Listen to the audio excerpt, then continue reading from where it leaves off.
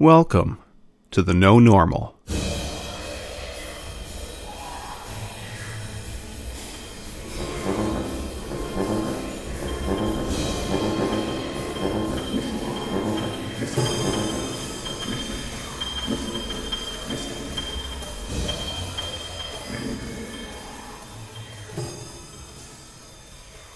The No Normal is a special presentation coming to you from New Music Edmonton. Thank you for joining us for this month's array of conversations, music, and special features.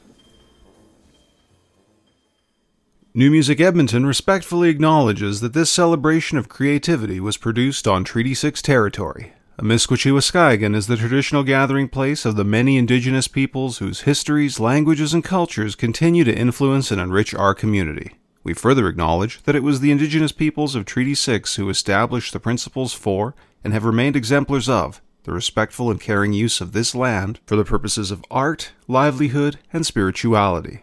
It is from these principles that New Music Edmonton has sought and will continue to seek partnerships, inspiration, and learning.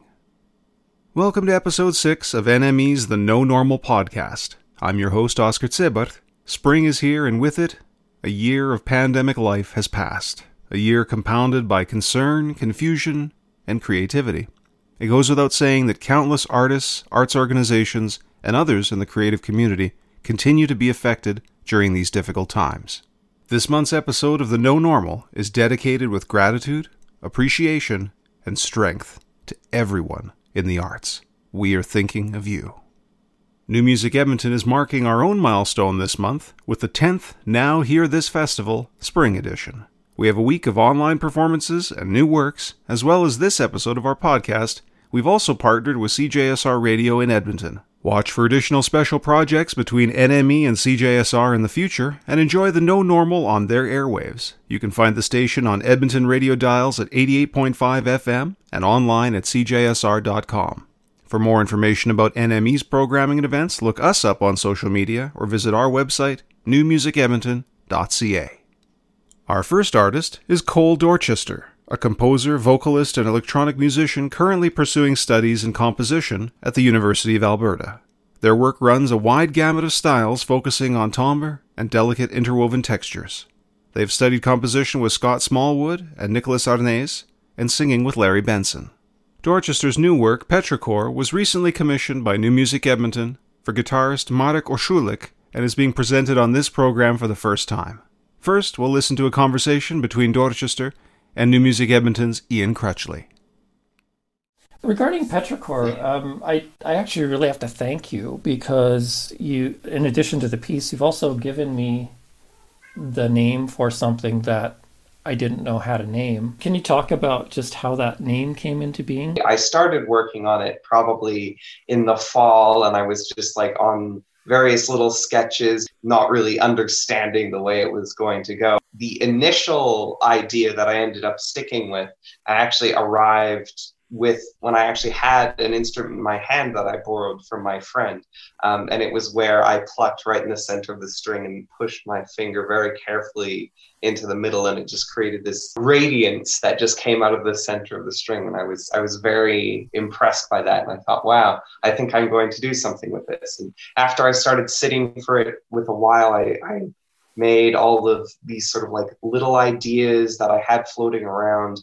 And the visual that sort of came to me was the moment, like as a storm is blowing in, where you're sitting there and there's maybe just like a couple raindrops falling around you, and then like the very distant rumble of thunder and the smell that sort of like washes up. And I'm not sure if I'd say the piece is about that. The piece definitely evoked the image in my mind of that, and I think that image was both created and influenced the piece at different points in time. Did you already play guitar before this? I did not. And interestingly enough, I guess the way that I approach composition, I wouldn't say I'm a spectralist, but I definitely have spectral elements at pretty much every level of my composition. Even the way I conceptualize of sound is a very, very primal, sort of like down to the root of everything. I like looking as deep down as I can. Because of that, if I'm writing for an instrument that I don't play, there's always a period of time before I write the piece where I have to get an image of how it functions in my mind. And a lot of instruments I already have a very clear sonic image of how they sound, although that's very different from like what actions produce those sounds. Mm-hmm. So for the guitar piece, there was like a reasonable amount of time where I was just sort of like living with this guitar and figuring out how it worked, so that I felt like I could give a convincing, perhaps, portrayal of it, or at least something that I felt was true to the instrument and there wouldn't be a barrier between my composition and the performer. One thing that was definitely different is I generally work at least recently, I've been working in extended just intonation, or at least somewhat microtonal stuff. And of course, the guitar is a very fixed instrument in the fact that it frets, and of course you can bend and stuff. And of course, the way I got around that was writing a pretty intense scrotatura, which is remarkably close to open tuning, but is quite different in character. Yeah, for sure. When you were working on this piece, did you work with Merrick directly, or did you wait until the score I was did, finished? yes. We had some meetings pretty early on where I discussed various techniques with him. I sort of like communicated the kind of ideas that I was thinking about, and he actually shared with me several pieces that he enjoyed playing that he thought were similar to the kind of stuff that I was writing. So I also had a very nice delve into the repertoire. How do you feel that you might have come into being interested in this sort of spectral idea of music? Yeah, I'd say the first spectral piece I ever heard was by James Tenney, and it was the spectral canon for Conlon Nankara. Oh, of course, yeah. And I listened to this, and I was just listening, and I was really fascinated by just how it worked. And I was inspired to, I guess, write a piece that was in the harmonic series. At the time, I didn't really even understand what the harmonic series was. I started working on it. It didn't really go in the direction I thought it would.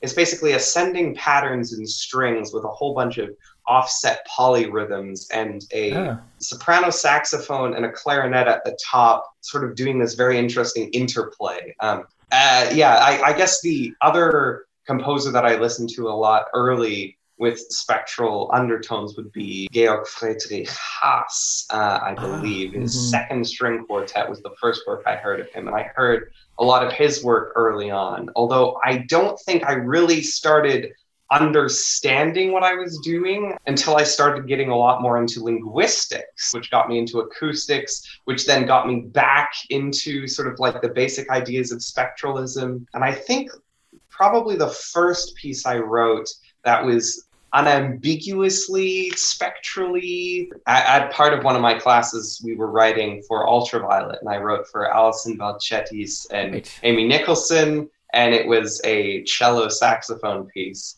and all in the harmonic series of a very low D. That would be the piece called Phantasma Spectorum.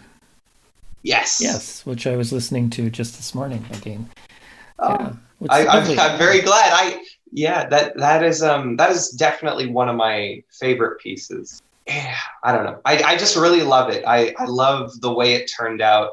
I really love noise as well, and the way that like noise interplays with harmonic processes. Yeah, that's part of my thing. And I am a noise musician. Interestingly enough, I play the no input mixing board and on my spare time sometimes. And, very nice. Yeah, so that is another, I guess, part of my creative self that I often incorporate pieces of into my acoustic work as well. But I wonder if your experience the last year or so has brought anything out of you that, in terms of an artist's practice or compositions, that has surprised you. Yeah, I'm a choral musician. The pandemic has been the first, like probably the longest stint in my life I've gone without singing in a choir in person. Since I started, which was 13, 14 years ago, I think grade 1 at Victoria School, I got into the Division I choir, and I've been in choir every year since, except I think 7th grade, where I was only in for half the year, but then I was in band. Yeah, I think 7th grade would be about the only time that's also been like this, but I think it's just edging out that gap in time that I haven't sung.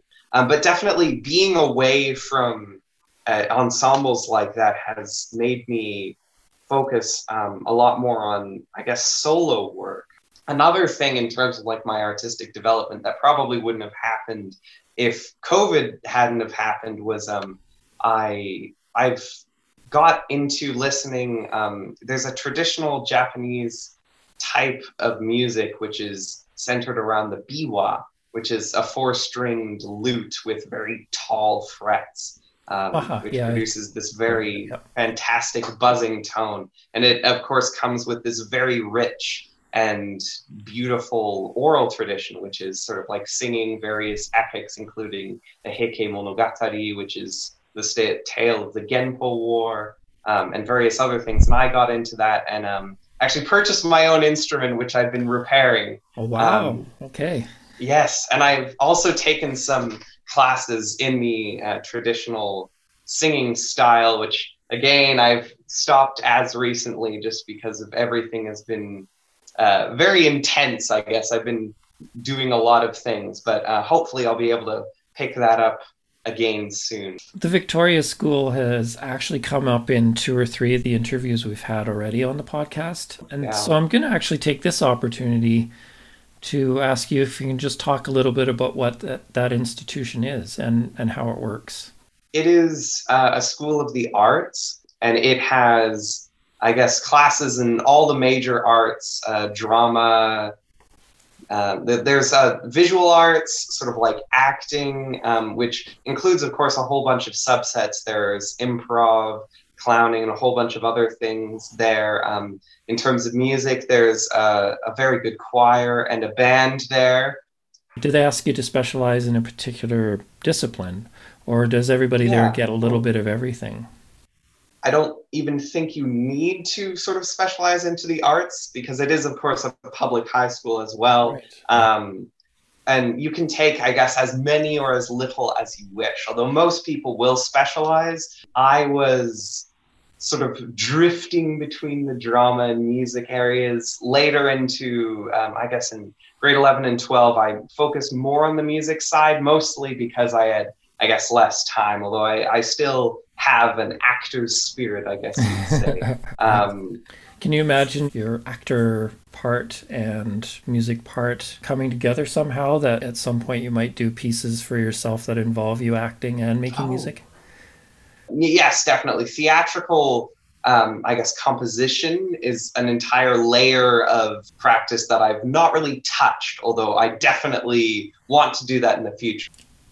What's your status currently in terms of school? I think you're at the U of A studying music. Yes. And what so is my schooling is a bit strange, because I started actually in honors mathematics. And I was in that for about like a year and a half. And then I sort of gradually transitioned, I guess, through linguistics into music. Although, of course, I hold all those fields very near and dear to my heart. Although I guess I've discovered that I don't want to be a professional linguist or a professional mathematician. But I would be content, I guess, being a professional musician. Mm-hmm. So let me finish off by asking a couple of questions about future work. The first part of this is just a simple question of whether you have something on the go at the moment that you're working on, or something that is kind of planned for the next little while that is sort of a more concrete piece that you're working on. I have been commissioned by my friend Bradley Jenniser in Chicago to write a tuba piece, which I am currently working on. Tuba, awesome. Yeah, solo tuba piece. It's going to be very fun. Yeah. Other than that, I have a couple, I guess, more personal projects that I've been working on. Some of them are in more early stages of the development. Some of them I've been working on for a while. One piece that's definitely been, I guess, sitting in the back of my mind for a while is a different solo cello piece, which I I actually don't know if I ran over this earlier, but the reason I ended up settling on the scordatura for the guitar was actually I've been recently working in, I don't really think there's a name for it. It's a relatively unexplored area, I guess, of like harmony, which is using irrational ratios that fulfill certain properties in combination tone. And the cello piece is actually, all four strings are tuned. I haven't quite decided on this. They're either going to be tuned acoustic golden ratios apart or a very close harmonic structure, which would probably be fifth harmonic, eighth harmonic, 13th harmonic, and 21st harmonic. If you were essentially given any resources you needed to write a piece of music, and no time limit on how long it might take, what would your dream piece be if you have one? Ooh. I guess if I was given unlimited resources, I definitely want to do something that I guess involves a lot of people in the community. So sort of like some sort of a multidisciplinary project that would, I guess, like involve a whole bunch of different arts and a lot of different, I guess, ideas and stuff. Just a very sort of broad and large and, I guess, encompassing a lot that I am, I guess, but a piece in the machinery of. I don't really, like, if I was given unlimited resources to write a very large work, I would prefer to, I guess, write something collaborative that we can sort of like work together and, I guess, create something as a community rather than, I guess, just sitting alone and creating that for other people, if that makes sense. NME's Ian Crutchley speaking with Cole Dorchester. And now, here is the new work Petrichor, commissioned by New Music Edmonton and performed by guitarist Marek Orszulik, a student of both music and biological and medicinal chemistry. Orszulik has performed as a soloist in numerous arts festivals and events in Europe and Canada. Recent engagements include recitals for Edmonton Classical Guitar Society. He has given numerous performances of new music for NME and has given the premieres and been the dedicatee of numerous new compositions.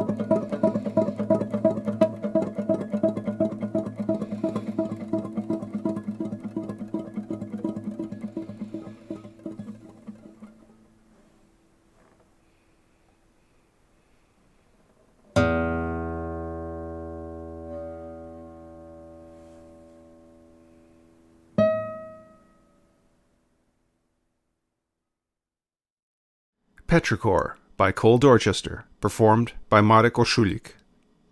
Our next artist is musician and engineer Shen Ye. Currently based in Toronto and lauded as one of Canada's most exciting voices in textural soma, Shen is techno-agnostic and genre eclectic. Their live performances and releases have received critical accolades from Bandcamp, MusicWorks, and Exclaim, while their installation works have been featured and exhibited internationally. New Music Edmonton has commissioned their new audiovisual work entitled Zeno Yoga Troll the Scroll, which will be available on NME's Vimeo page. Ian Crutchley spoke with Shen Ye recently to discuss their work. I'll just start by asking you a question that I think you get asked probably every time you're interviewed, and that's just the discussion of the idea of yourself as a prototype. And I'm wondering if you could just talk a little bit about what you mean by that, and maybe then a bit how that reflects in your work. Yeah, I assume you saw that from this sentence I usually wrote in my bio. Shen is the prototype of many objects. Most often I'll have the last part is one of them is a pure apparatus. Yeah, I guess first of all, with that sentence, it's just I really enjoy wordplay and metaphors. So I tend to do that a lot in writing my own biographies. But in terms of the context of the idea of prototype, it was the meaning of prototype in computer programming. Because it's defined as this abstract representation of a whole system. So usually it's like used for demonstration or as a tester prior to the real process of actualizing a system. So I refer to myself as a prototype because I feel like I do so many different things and it's hard to use words or text to describe or conclude the variety of everything. So I feel like myself or the perception of myself to other people are like this abstract representation of me. It is very interesting to start exploring your work, whether it be your website, Spotify, there's a lot of different sources, plus of course other interviews that you've done. And it isn't very easy to just sort of say, this is what Shen Ye's work is, it's this thing or that thing. Every one of these aspects seems to be a part of defining you. Would you say that's correct? Yeah. I do see all these directions, whether or not it's just a subject matter that's involved in the work or the media I use to create a work or the genres or categorizations that people tend to put me into. I see all of them are like these branches coming out of this primitive form of the core identity. Right. Yeah, it's like you said, they're all different aspects of me. When people do put you into these genres, whether it's installation, improvisation, DJing, all these different things, do you find that that's narrowing the way that they perceive you?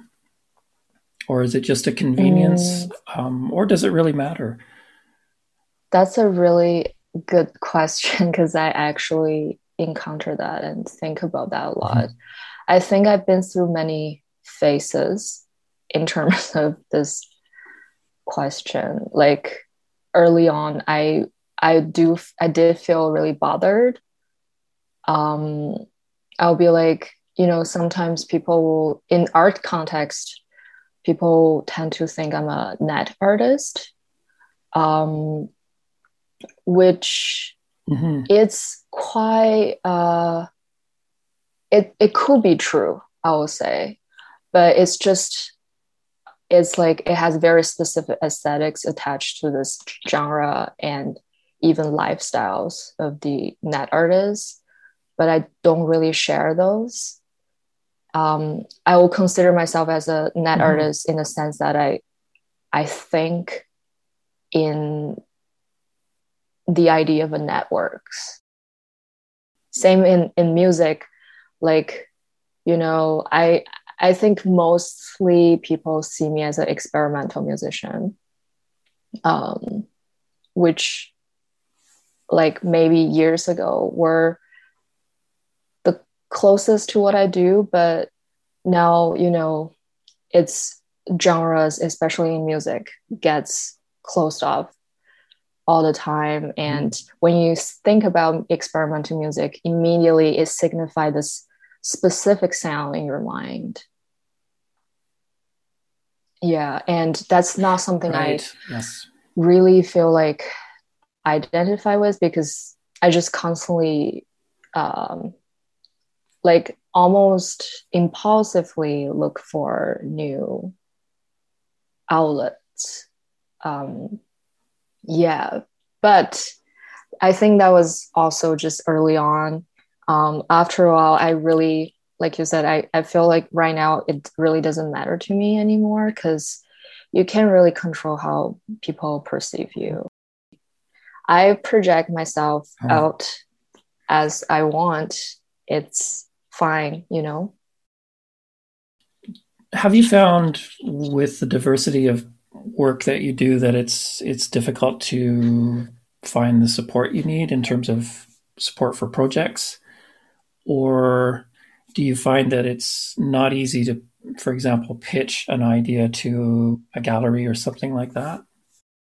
I will say it's not as easy as when I just, you know, able to narrow it down to like one sentence or something. But so far, so good, I will say. Like, kind of, you know, for example, in the context of grant writing, which is a very good example because they really have to put you in categories. When, for example, my project could be media art, could be visual art, and also could be music. I've learned slowly how to reframe the project to fall into these categories. You're listening to the No Normal podcast, and we'll return in a moment to the second half of our interview. New Music Edmonton is a not-for-profit arts organization and is dependent on a vast array of sponsors, members, and volunteers. Funding and support for this season's presentations, including this podcast, has been provided by the Canada Council for the Arts, the Alberta Foundation for the Arts, Canadian Heritage, SOCAN Foundation, Alberta Gaming and Liquor, the City of Edmonton, and CJSR Radio. We thank all of them for their generosity and continued commitment to recognizing the vital role that the arts play in our lives. Thanks also to the members, volunteers, and NME staff and board members who keep it all together and happening for New Music Edmonton, to the artists whose work is the reason we come together, and of course, thank you for joining us. This is episode 6 of New Music Edmonton's The No Normal Podcast. I'm your host, Oscar Tsebarth, and now, back to the conversation between Shanye and Ian Crutchley. So I wonder if you could talk a little bit about how you became this. What kind of led you from your first experiences of being part of or creating art to the sort of diverse languages and techniques that you use now? Music was more like the first media I'm familiar with. I studied piano since I was 6. It was quite a intense and brutal journey. I grew up in China, and it wasn't an easy thing to do, like classical music education. But somehow my parents were really determined, and somehow I guess I probably show some talent early on. So they decided to really support me through this crazy journey. Basically, like I practiced piano very, very intensively when I was a kid. And then I went to a conservatory in grade 7 to grade 9. It was on this beautiful place. It's known as a piano island. Piano island. Yes. Yeah, it's like a tourist city. Okay. Where I'm not from that city, but my parents sent me there to just study music. Yeah, and the island was known for that because it was colonized during World War II. And at the time, tons of pianos were shipped to the island.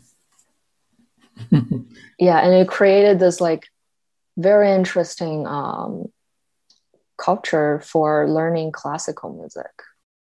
It was a boarding school. I was really far away from my parents or my usual support system. Yeah, I ended up really hating classical music. Yeah, and I literally gave up piano performance at the time and then went to a normal high school. But I never stopped. Like I still really, at the time, you know, like a teenager, you're just really into pop music, or like at the time that was the starter of like indie or underground music in China. So really got into the counterculture. So I had like in college, I had a punk band. I was also competing in talent shows, you know, like a vocalist. It's like all those, yeah. I feel like my interest in all these different genres of music really kind of shaped how I believe in this fluidity, you know, because I really do love experimental music, and I really do love R&B, you know, like it's like there's no need for me to like separate these things or put them in a hierarchy, like, okay, this is serious, this is not, right, you know. Because and every time I have read something about you, there seems to be another thing added to the list of the types of bands and things that you yeah later on I was like a singer-songwriter. I, you know, acoustic guitar, accordion, that type of style. I got quite good at it. And then I became a bar singer, a full-time bar singer. I don't think it's something happened here, but it's like for tourism in China, like certain areas, they have bars and it's for entertainment. But I really enjoy that because, and now I think about that experience is that I really pick up guitar skills a lot from that intensive working, because it's like I have to sing and play guitar 8 hours a day. It was like a job. But then after that experience, I was like, I don't think I ever want to make this kind of music playing as a profession. Yeah. And also, you know, there's also all these things. Like in classical music, one of the reasons I quit was it was very sexist in a way that, you know, like in my school, 90% of the students are female, but when you see what's going on, like in the world, like usually just males who made it. Same with the singer-songwriter thing. It's like people really see you not because of your musicianship, but because, you know, this image of a girl with a sweet voice who can play guitar, which is, yeah, I got a comment very often. It's like, oh, you can play guitar very well, you know? Yeah. Yeah, I didn't get into visual art seriously until I moved to Toronto. I can't think why it prompted me to get into visual art, but I did went to school for that, partially because I didn't know anyone here, so I wanted to start making friends. And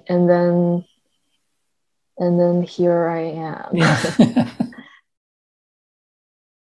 One of the most noticeable things, especially when you just go straight to your website, is words and texts. And there's this beautiful explosion of words right on the front of your website that I only realized a couple of days ago you can play with and move the words around. Yes. And also in a lot of the pieces that I've heard or videos that I've seen, there's words. And so could you talk a little bit about why that's so integral to your practice? Yeah, that animation on the homepage of my website, it's a visualization of all the titles of my work, where I see each word, English word or Chinese character, as a node. Mm-hmm. And, you know, some phrases, some titles, they share the same word, so it will be connected as a network. So that's a very straightforward entry to word can be seen as data, can be seen as a node, can be seen as a material. Yeah, I don't know why I'm so fond of text. I guess when I think about the origin, because I started performance prior to practicing art, either sound or body performance, I think I was really into the pre-linguistic potentials in performance where, yeah, I used to always say that I see myself as a host, like eternal, that I don't matter at all in there, but I'm channel some things through me out. I still think so or believe so in playing music. I think another thing is I'm really fond of noise making, and that in the context of text or writing is where the illegible comes in. The visually illegible or orally? Both. And okay. Yeah, or even other senses. But overall, I like how be a dynamic process, as in semantic elements don't have to convey a concrete meaning. If I think from that perspective, it's really influenced by how I perform. I also try to think about it in a different perspective, is that the fact that my mother tongue is Mandarin, it's Chinese. So it's a very typical ideogram-based language, whereas my second language, English, is alphabetical, heavily relying on the phonetic, versus Chinese, it's visual. Obviously, I've also been through many phases, you know, trying very hard to absorb English. And then later on, I started to like object it, like antibodies, like, because I feel like I don't quite want to take in everything. And Yeah. So right now I really enjoy my broken English for that. Yeah. And I have no desire to fix it. Yeah. And then another layer on top of that is as I started to get into computers, there's this, divide of natural human languages versus computer languages, which is about numericals, like logics, recursivity. So that's another layer on top of this. Yeah, I just try to intellectualize how I like text. Yeah, it's just such a striking part of what you do, and the meanings of words are so interesting because if something that I notice comes up in your works often is if a word is repeated sonically, there's that amazing phenomenon where a word that's so familiar, after you keep hearing it and hearing it and hearing it and hearing it, it sounds like something really weird and strange that you've never heard before. And I think that's also true if you see a word repeated a lot of times as well. And it's an interesting layer, I think, to listening to your work, among the many, many other layers of things, of course. So, in addition to text, what things are priorities for you in terms of assembling the kinds of work that you do? I would say body as well. When I say body, I think of it in many areas. So for example, sound, to me, it's a very bodily medium or phenomenon. So I tend to categorize sound in body. In making installation work, I really bring up or materialize the embodiment of things. For example, sound, which is known as intangible, but we don't have to see it that way. But also, computers, like machines, internet, all these things. So I think it's important to manifest the embodiment of these things, because when things are not visible, because we're such visually focused animals, yes. Yeah, when things are not visible, it's easy to be controlled or manipulated by so many forces.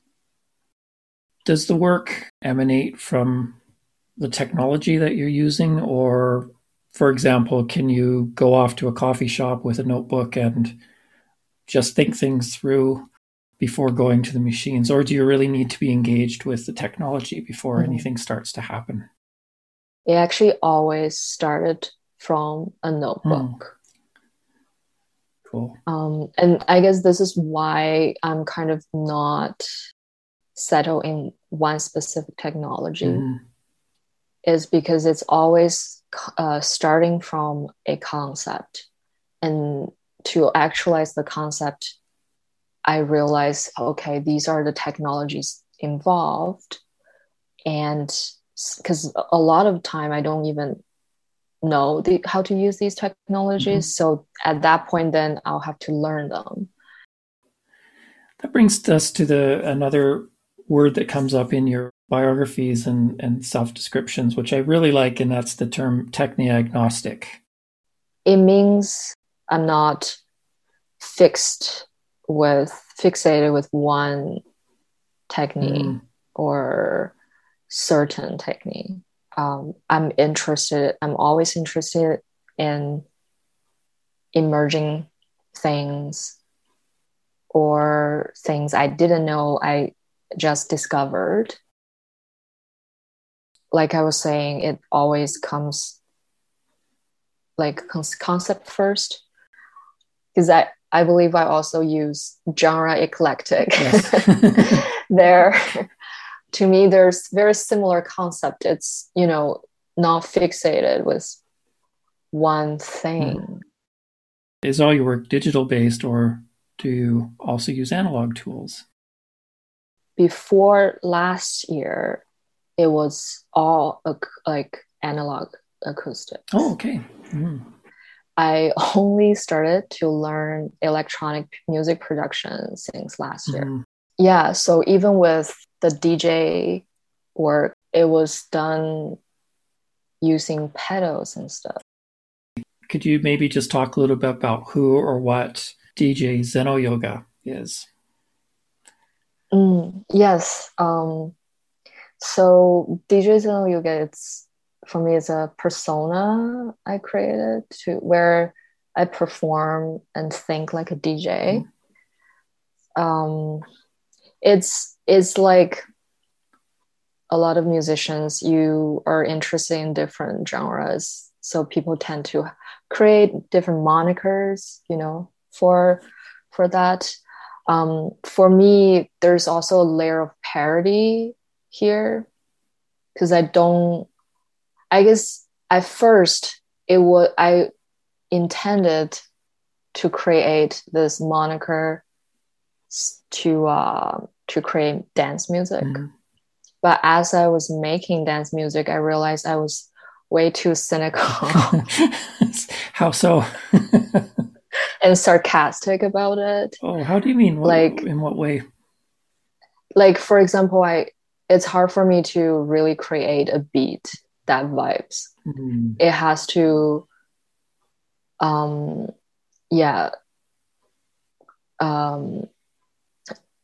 adds a little bit of humor to it. Okay.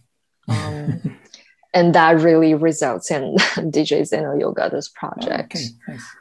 The new work that you've created for New Music Edmonton is called Zeno Yoga, Troll the Scroll. Could I ask you to talk a little bit about the origins of that piece and what kinds of things you've included in it?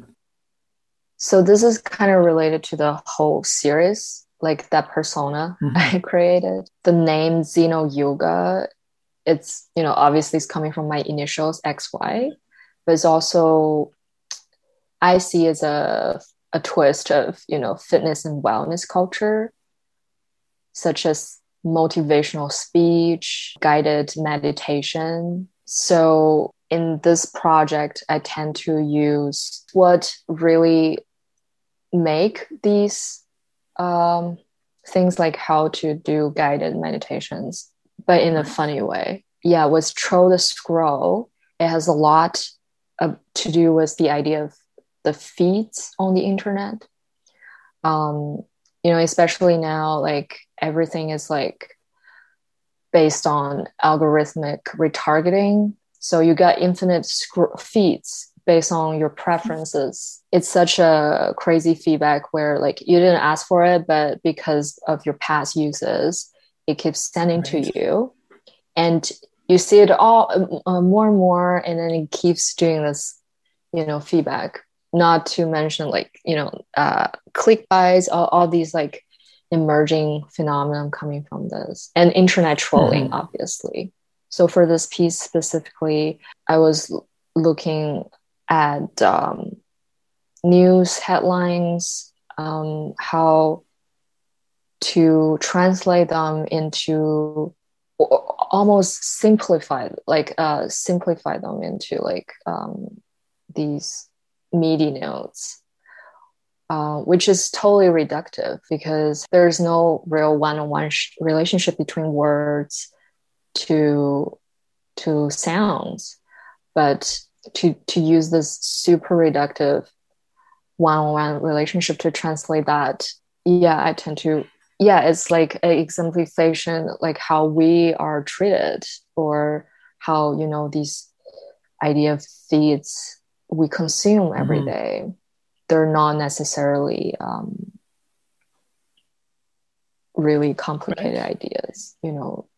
Our use of internet, our habits of reading or even consuming news or facts or truth are already reductive. it's interesting on how people are so willing to put themselves through that every day too, that even though you know what's going to be on your social media feed every day, you still go through. The piece was derived partly from an installation that you did, and I wonder if you could talk a bit about the relationship between what New Music Edmonton has commissioned and the installation that it came from. Right. The new piece for New Music Edmonton, it's more of a performance where I perform using the samples from that installation. The installation originally was a Twitter bot I built, but for a couple of reasons, technical reasons, because some of the libraries are depreciated, so it was not up. It hasn't been up for a while, but I'm able to have some samples, and this new work is to improvise with these samples. Sort of, I see these samples as ingredients. I put them in a pot, remixing them, like stirring the pot. Mm-hmm. And the visual is the visualization of the sounds. I've asked pretty much everybody I've interviewed this year about the situation with the pandemic and life as an artist, or just life generally. And I wonder how, if at all, has the pandemic really impacted the way you're thinking as an artist? Not necessarily regarding ideas for pieces or something like that, but just the way you work, that sort of thing. I will say definitely in music, it's dramatically impacted because we cannot perform live anymore, which is totally a bummer to me, because the core thing I love about performance is the liveness. Yeah. Even though I'm an introvert, but I love feeling the energies in the space with the audience. And that, because that really feedback to my improv in real time. Right. So because of that, I have not been making music much. If you could execute a dream project of yours, if you had unlimited resources and all things were equal in terms of the pandemic and so on, what kind of a dream project do you think you would do if you could? Yeah, it's a very interesting but very tough question. Not right now, but early on when I first started making art, I was really, I thought my dream idea was already actualized, which is The Dream House by La Mong Yang. Oh, yeah. Because I was, that idea of having a drone literally relaying like for years or probably lasting forever before the end of the world. It's just so beautiful. Have you been to it? Yes. I haven't had the chance, but so what was it like? It's a house, and when you enter, you hear this drone, which allegedly have been playing since day one. They installed the work. So theoretically, it's such a durational work that has no ending. I heard that there were a couple of times when New York City was out of power and that stopped, but that was probably the only reason it stopped. Right. Yeah. Yeah. So are you interested in durational works then? I'm interested in, I guess my answer will be, if it's a dream work to me, it's about the scale, either in time or space. Mm-hmm. Yeah, I'm super interested in this idea of infinite duration. 0. Interrupt. Trap. Parody. Adjust. Carry. Cutting across race, ability, economic standing, and geographical position.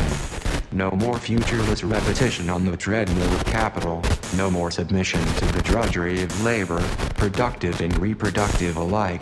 No more reification of the given mask as critique. Our future requires depetrification. Except is not a bid for revolution, but a wager on the long game of history, demanding imagination, dexterity of persistence, and geographical one-step seizes alienation as an impetus to generate new world capital. We are all alienated, but have we ever been otherwise? And not despite our alienated condition, as if we can free ourselves. Technology isn't inherently progressive. Its uses are fused with culture in a positive feedback loop that makes linear sequencing prediction almost and absolute caution impossible. Techno-scientific innovation must be linked to a collective theoretical and political thinking in which women, weird, and gender non-conforming play an unparalleled role. Zero knowledge remains unrealized, fed by the market. Its rapid growth is offset by a slow and elegant innovation surrendered to the violent, stagnant world it decorates. Beyond the rising ladder of commodified trust, the ultimate task lies in engineering technologies to combat unequal access to reproductive and pharmacological tools, environmental countermeasures such as pertaining to underpaid labor. Gender inequality still characterizes the fields in which our technology is.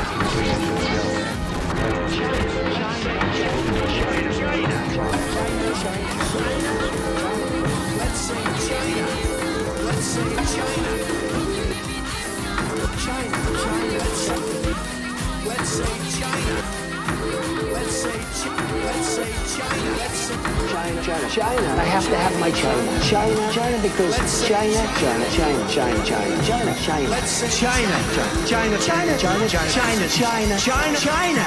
now. China. You know, China. I know China very well. China. It's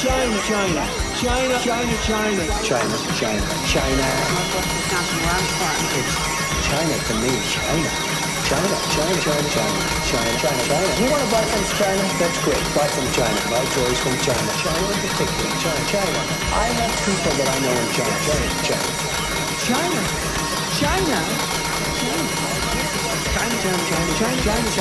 I've been saying China.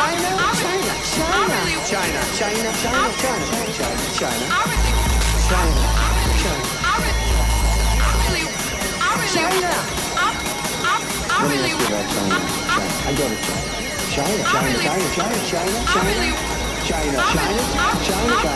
to China. China. People from China, they love me. China.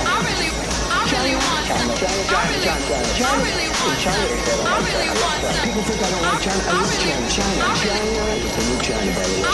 China. I've been with China. So don't tell me about China. I know China.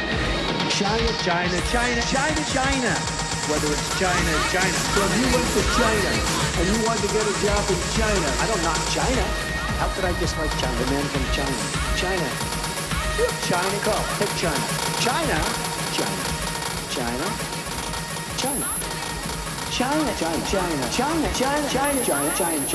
China's over here. Look at what China's doing. They're learning from China. China. Okay, look at that. Isn't that nice? China.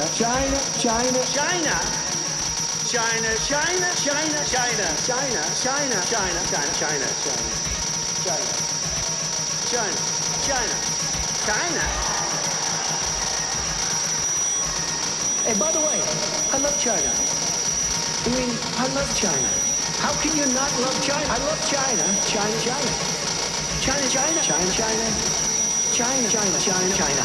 And you know China.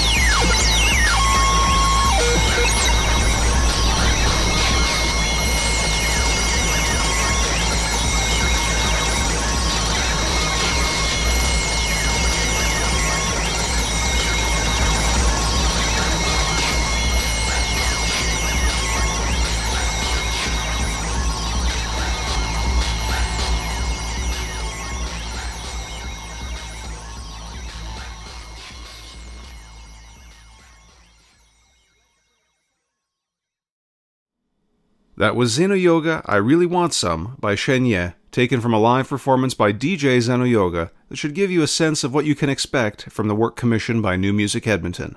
The piece Zeno Yoga Troll the Scroll will be available on the NME Vimeo page.